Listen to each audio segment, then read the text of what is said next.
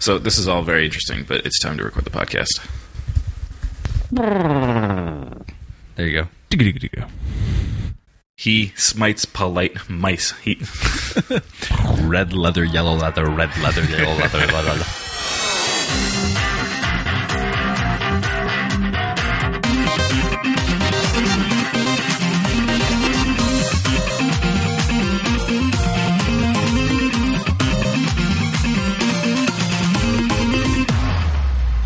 So hello, and welcome to Interface. My name is Andrew Lilja, and with me as always are Chase Musil and Ian Fuchs. And it's a pleasure to have Chase with us for 2 episodes in a row. Heyo. This will be 4, but no one's counting. 4? Is that what you said? It's been 4. And so the other night, last night, I was using Facebook Live to show people video of my guinea pigs, and I actually thought it was really quite interesting and fun to use. And Ian, you have a sort of a special use case. You and your wife used it for a virtual baby shower. Yeah. So I had tinkered years ago with streaming platforms, like the live video platforms, and never really saw the purpose of them or how they fit, other than to share, like, I'm at a concert or a performance or some breaking news is happening or something like that. And I couldn't figure out, like, what else could a regular consumer use these for, like, on a daily basis. And right. as you kind of twiddled around on, like, Periscope and Meerkat and crap like that, it was like, oh, I'm just sitting here in my bedroom talking to a bunch of people randomly on the internet, and they're just telling me to show them their boobs or my boobs or whatever. Like, I mean, that was the gist of what most of it was. And I was like, I don't like this because It's so public that people don't act like themselves, both on the broadcaster side and the communicator side. So we were discussing having this baby shower, and my family's kind of spread out all over the Midwest and even other parts of the country. And so it was like, how can I do something where everybody can feel like they're part of it while also not having to travel hundreds and hundreds of miles and pay for hotels and all that stuff? Sure, right. Makes a lot of sense. And so I kind of settled in on Facebook Live because I can have the privacy controls of Facebook, which is, as much as people complain about them sometimes, they can be really good and really powerful. And also at the same time could still make it an open thing. Yeah, it's really interesting. And I really like the idea of being able to have what amounts to a concurrent event happen with people who can't all be in the same physical location. Does it sort of feel like, I mean, one of the promises of VR is that you could have everybody in the same room together, right? Like, you'd have everybody's on the couch watching TV, and that'd be a really cool thing to do. Is this sort of like the baby version of that, or do you think this is something different? I think this is more of the idea of a FaceTime call, but it's a little more open. It's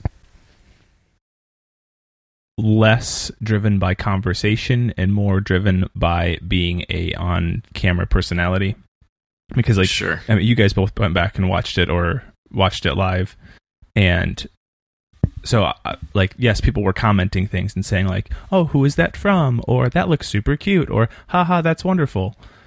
But most of the time we were doing our shower itself, it was CJ and I talking to the camera just as talent, right. Basically.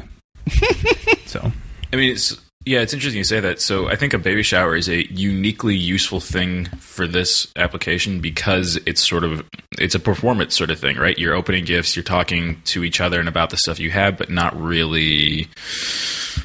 It's not really a back and forth so much as it is just, like you said, like it's a presentation, a broadcast to everybody like that. And I think so. Not having to have everybody in the same room makes that work really well. And that event is already a performance because you're over there trying to impress everybody and make sure that you cover all the gifts that you get. But I think the thing that we're like talking about still is that the internet at some point, I don't know, 3 or 4 years ago, we realized that we didn't want absolutely everything to be public all the time because, you know, the first wave of everything is social was like, get it online, post your blog for the world to see, post your tweets and your thoughts and Facebook status updates and blah, blah, blah, right? I mean, Facebook is a little less than that, but it still was like to your wide community of friends, which was almost unfiltered for the beginning. And now you have things like Snapchat that are proliferating specifically because they're more private, right? Because you want to pick your audience and you want to act like yourself and not act like this is me and my face for everyone to see, but I want to be goofy and do something silly on Snapchat, or have a private, Facebook Live event, and then get your permission set right, so that way only family can see it and not the whole world or all your friends. But right, the promise is that you can have these circles of friends. It's weird how Google Plus had this idea that could have, in theory, been the best thing ever. I mean, Google Plus had a really interesting idea to do that, but I ultimately think that Facebook's implementation is more interesting and better in theory because it's much more granular. Oh, I'm not arguing that. I just think that it's like one of these things where Google Plus, I feel like, had all the features we wanted years ago, but it wasn't implemented correctly, and it was a little bit ahead of its time. Well, I think Google Plus actually got a little too... It forced you to get too nitpicky with it, where you had to put everybody into circles. I didn't use it. This is just my understanding how the system works, where you had these circles, and then you posted things to those circles, and you could have some and not others. But it meant that if you wanted to send it to, like, just some people in a circle, but not everybody in the circle, you couldn't make that happen. You could do individuals. It all worked. It just required a lot of input.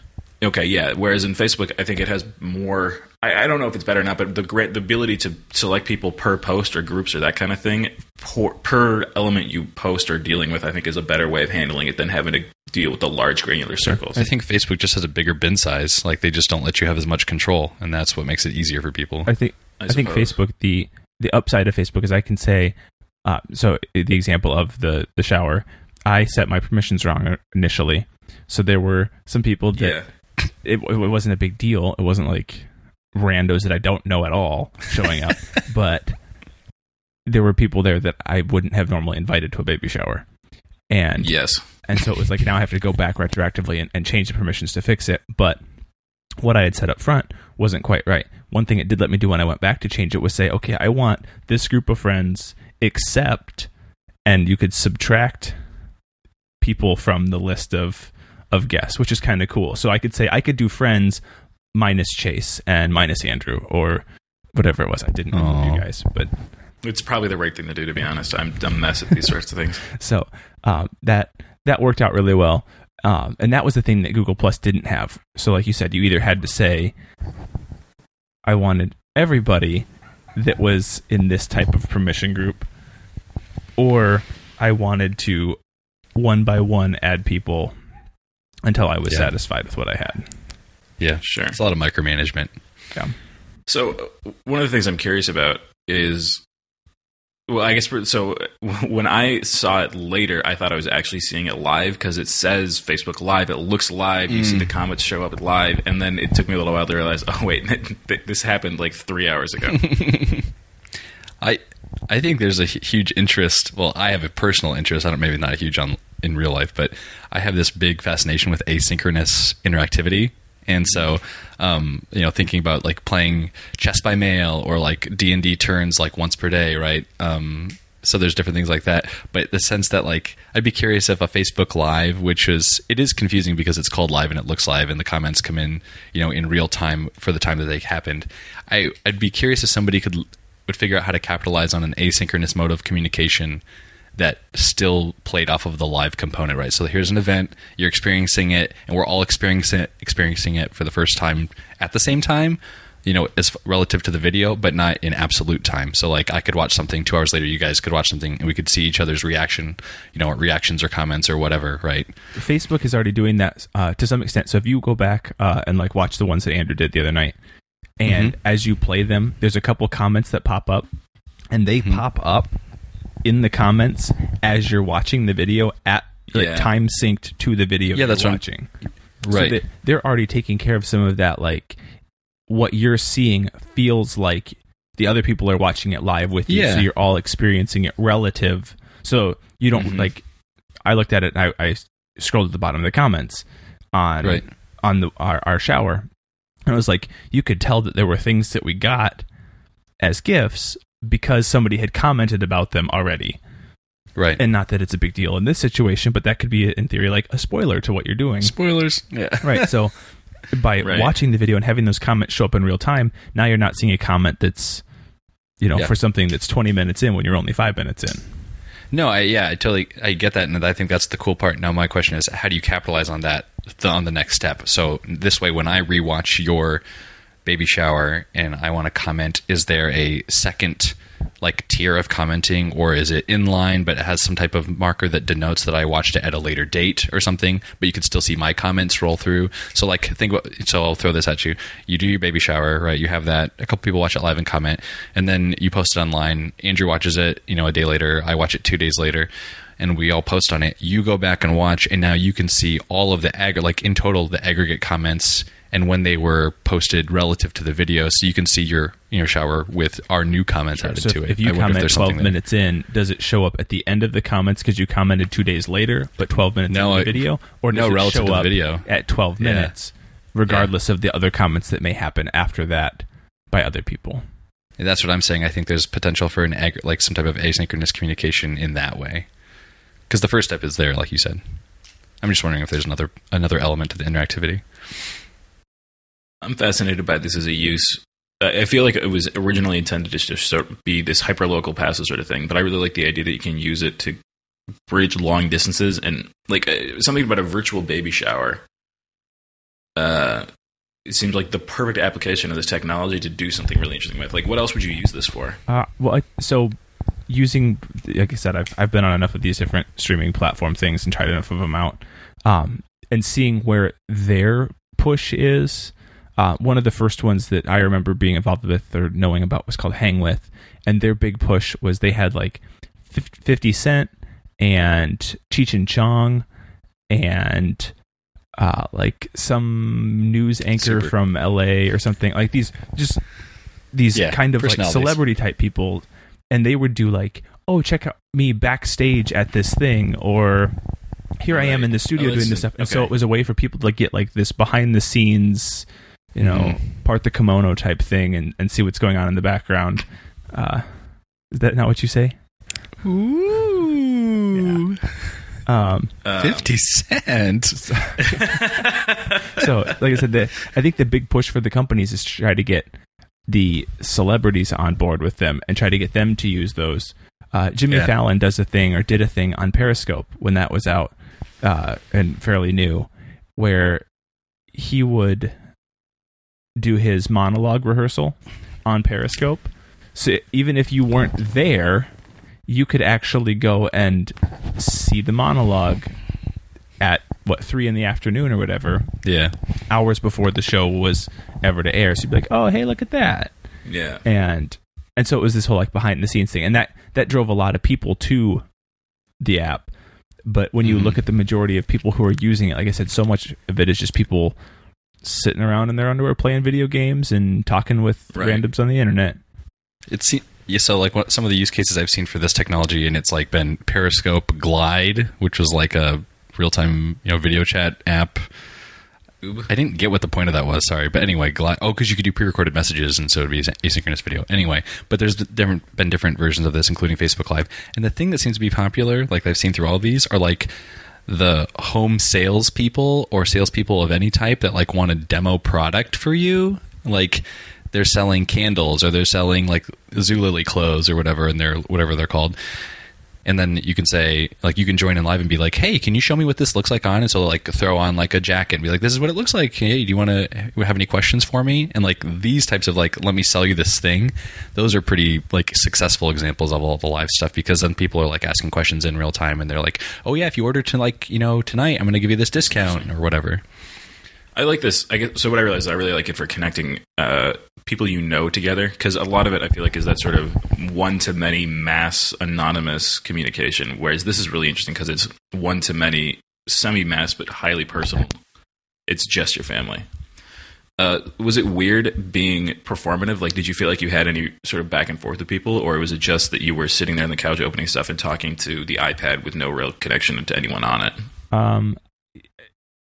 It was mostly, I had the benefit of CJ was sitting there next to me, and our friend was sitting 5 feet away, and she was the one who was she was the one who was actually prompting us with the questions as people would say them in the chat. Oh. So I had two people there that, like, if I needed to look up and just like make eye contact with somebody, to have that like feel like I'm talking to someone and not talking to a robot, I could look up at one of them and have that mental feeling.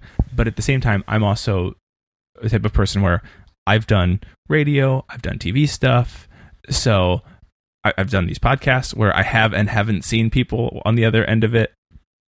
Yeah, sure. I didn't realize you had another person there. So we had the combination of having people in the room and having done this before or done that kind of stuff before, it felt less weird. But again, I also spent time on Periscope and Meerkat and Hang With and stuff like that, where I've had the experience of I'm just talking into the camera and all I'm seeing turn back at me is either the comments that are floating up or my face. And so just being good at steering myself in the conversation. But I think a lot of people have a hard time with it where could have a hard time with it where they turn this on and they're like, I don't know what to do because there's no one talking to me. There's no one prompting me with information. What do I do now? This turns it into much more of an audiovisual production where you actually, I can imagine you have like the camera going on one screen, you've got somebody sitting with an iPad, keep monitoring the comments and asking you questions. I wonder how well it would work if you just had like a virtual avatar that was on screen reading things out or displaying things to you. So it wasn't a real person. It was just like a floating disembodied head that you could make eye contact with whenever you wanted to do a question. I have a good example in here. So this is everything you just talked about, Ian, is suspiciously familiar to me because when I teach, we always have online components of classes, and the same thing happens here. So generally what you have is an undergraduate assistant who's operating the online presence, and they moderate for all the online students, and they're doing the role that you just specified, right, with someone who's reading the incoming questions and relaying them back, because as you're teaching or lecturing or whatever, you're not paying attention to the chat for the online component. And so one thing that I tried in my class that was really good, that just it fills that gap, is we had a robot called the Kubi robot, and there's another one from Double Robotics that's really fun, which is like a Segway that wheels around an iPad. But both of them, they fill this gap where it's an iPad where the person who's in the video conference or whatever platform you're using with you, they come to the screen. Or, I mean, if you only have one, you could have multiple people go to it. But, ideally, you'd have, like, your first line of students would be, like, 10 iPads or whatever using, like, the Kubi or whatever. And I would have somebody log into the Kubi, and they were dedicated to that. And then when they would ask questions, I could make eye contact with the iPad and look at them, and they'd ask their questions. So that it was a nice one-to-one parallel without the intermediary. That's very cool. This is the thing they always show around where, like, somebody goes to wait in line for the new iPhone or something like that, and they're the iPad face, and they have some, like, handler that's there with this Segway iPad. Yeah, that's right. Okay. Yeah. There's a Wired article that I read a while back called My Life as a Robot, where this woman who works in the Wired office is normally remoted for like a week or a month or something like that. Mm-hmm. And she said it was really cool at first, and then it rapidly got kind of weird because you become highly reliant on Wi-Fi, and so you develop a second sense of where the Wi-Fi is going to be good and where it's going to be bad. And also just like you sort of feel disconnected. You have to rely a lot on other people to help you solve problems, that kind of thing. Yeah. It was interesting. And also how she sort of then eventually felt like physically connected to what the robot was doing in a way she didn't expect. That's interesting. This has the VR parallels that you talked about earlier, though, too. Like, how do you feel present in a space that isn't yours or that you're not physically in, right? And so the Double Robotics Segway robot is one of them, but like VR having, your avatar. So I'll find the article as well, but there's this nice article about a guy having a long-term relationship with his girlfriend, or, long-distance relationship with his girlfriend, and they spend most of their time together in VR, and they used Altspace something. And like he picked like the default male avatar, but the girlfriend picked like a floating robot thing or whatever, which looked like it was the one out of Borderlands, and or something like that. And then thank you, Slaptrap, or whatever, Claptrap. And he began to visualize her as the robot, right, or whatever. And like that was his. Right. So anyway, this like, how do you touch with people outside of your physical space? One unexpected thing that people have brought up when their associates and workmates have been using the double robot thing, the iPad on a Segway, is that it's really hard to tell if somebody's there or not because there's not a lot of information on the screen to people around the robots and know like if somebody's listening or not.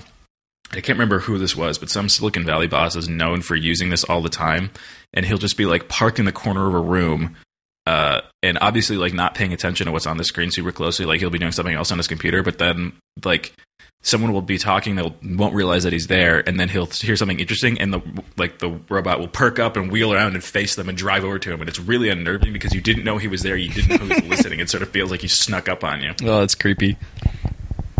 There's one other like thing that happens in these like telepresence scenarios where there's a local company called Workiva based out of Ames, and they have remote offices in a lot of different places around the U.S. and I think internationally as well. But most of their offices, if not all of them, have dedicated desk space to individuals that are sort of higher up in the company. So if you want to approach your boss who's never there, but he has a desk in your facility, you can walk up to their desk and they're like live streaming their own Hangout feed, their own like Google Hangout feed 24/7. So if they're at their desk, you can just walk up to them. It's neat. It's weird. It seems like it would be weird. Yeah, it's like, apparently it works. How do you okay, find out if they're there? Like you have to come around and like peek at the screen and be like, "Oh hi, I was just seeing if you were in today. I didn't actually have a question by." Yeah, exactly. The feeling of presence in remote spaces is its own interesting thing, and they do something like where they have a whiteboard that's shared, so that way you can see what's for lunch in Denver versus seeing what tasks other groups have in a different space. But anyway, strange. I'm glad lunch and tasks are both of equal priority there. Well, it's all about rapport building at distance, because working at distance, as you guys if you haven't done it a lot, and for anyone who listens, it can be challenging. And I think like rapport and community is some of the most difficult things to replicate. What you get that sense of when you're in person, but you don't really get that when you're at distance. Sure.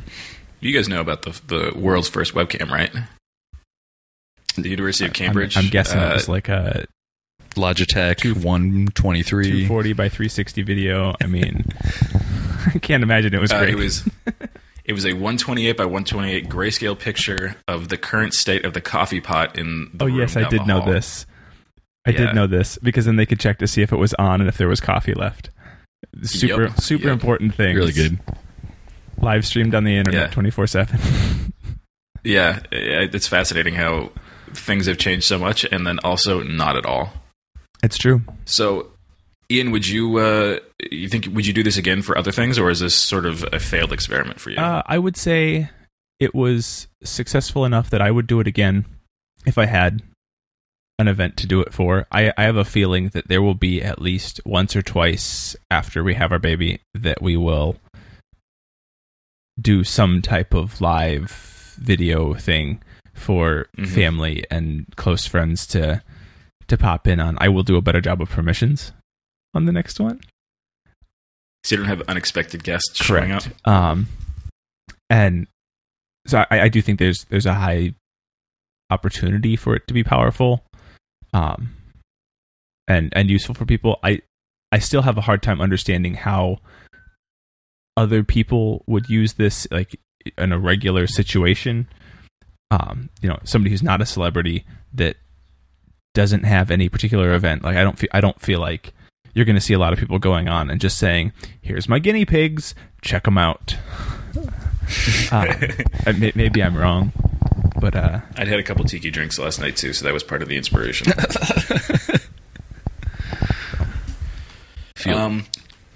So how long do you think it is before somebody gets married on Facebook Live? Actually, like has the wedding on Facebook Live?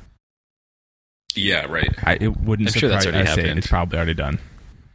Well, I mean, people have gotten married, like in World of Warcraft, there was marriages like at distance. So, I mean, this like distance marriage or whatever, these like serious commitment at distance is nothing new. I mean, the video streaming component of it is like, I would assume that's not even new in any factor, but I mean, Facebook Live specifically is probably relatively novel.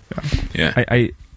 I know that kind of related to that, or tangentially related to that, I know there was a big deal, the first proposal on Periscope. I remember Periscope putting out a blog post about it and how powerful their platform was, because they had a proposal that happened, and I'm not sure if that was a proposal where somebody else was holding the camera pointing it at two people, or if it was somebody proposing to someone else via the platform. But I do know that was a big deal. So I would imagine that it's not far away. Yeah, it's interesting. I wonder really how widespread it'll be used, and if it becomes a sort of a thing we see everywhere, or just something that is used occasionally by people who are particularly into it, like you are. Yeah, I don't know. I think that you may see at some point in time in the future a more full-fledged app or a web-based, like computer-based platform that allows people to actually use it for multi-camera, high production stuff. And I think that's going to be that's the thing that I think is going to drive any of these live platforms like that, is the ability to do produced content and not just, here's me with an iPhone taking video of my dog or my baby shower. Now what you want is Claptrap floating around being your automated video recorder, answering your questions and relaying the internet back to you. You can find show notes for this week's episode at interface.fm/14. If you're into Reddit, you can drop in and join the conversation at our Interface Podcast. You can also follow the show on Twitter at _InterfaceFM.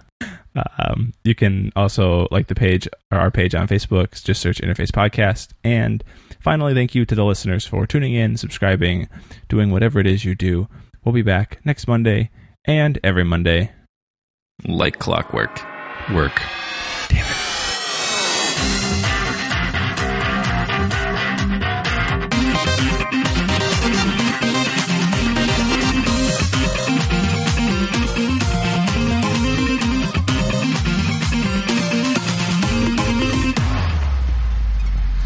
We should just release the episode without his audio.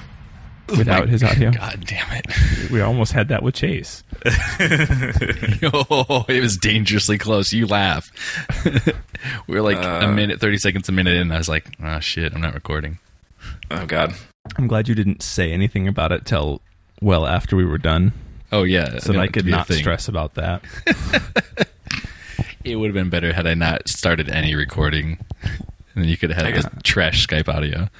Hey, but if that's what happens, I don't edit it. I just put the trash Skype audio up. Oh, yeah. And then it's a little out of sync with our audio, so it sounds doubled at some points during the episode. Yeah. It's really good. Something like that.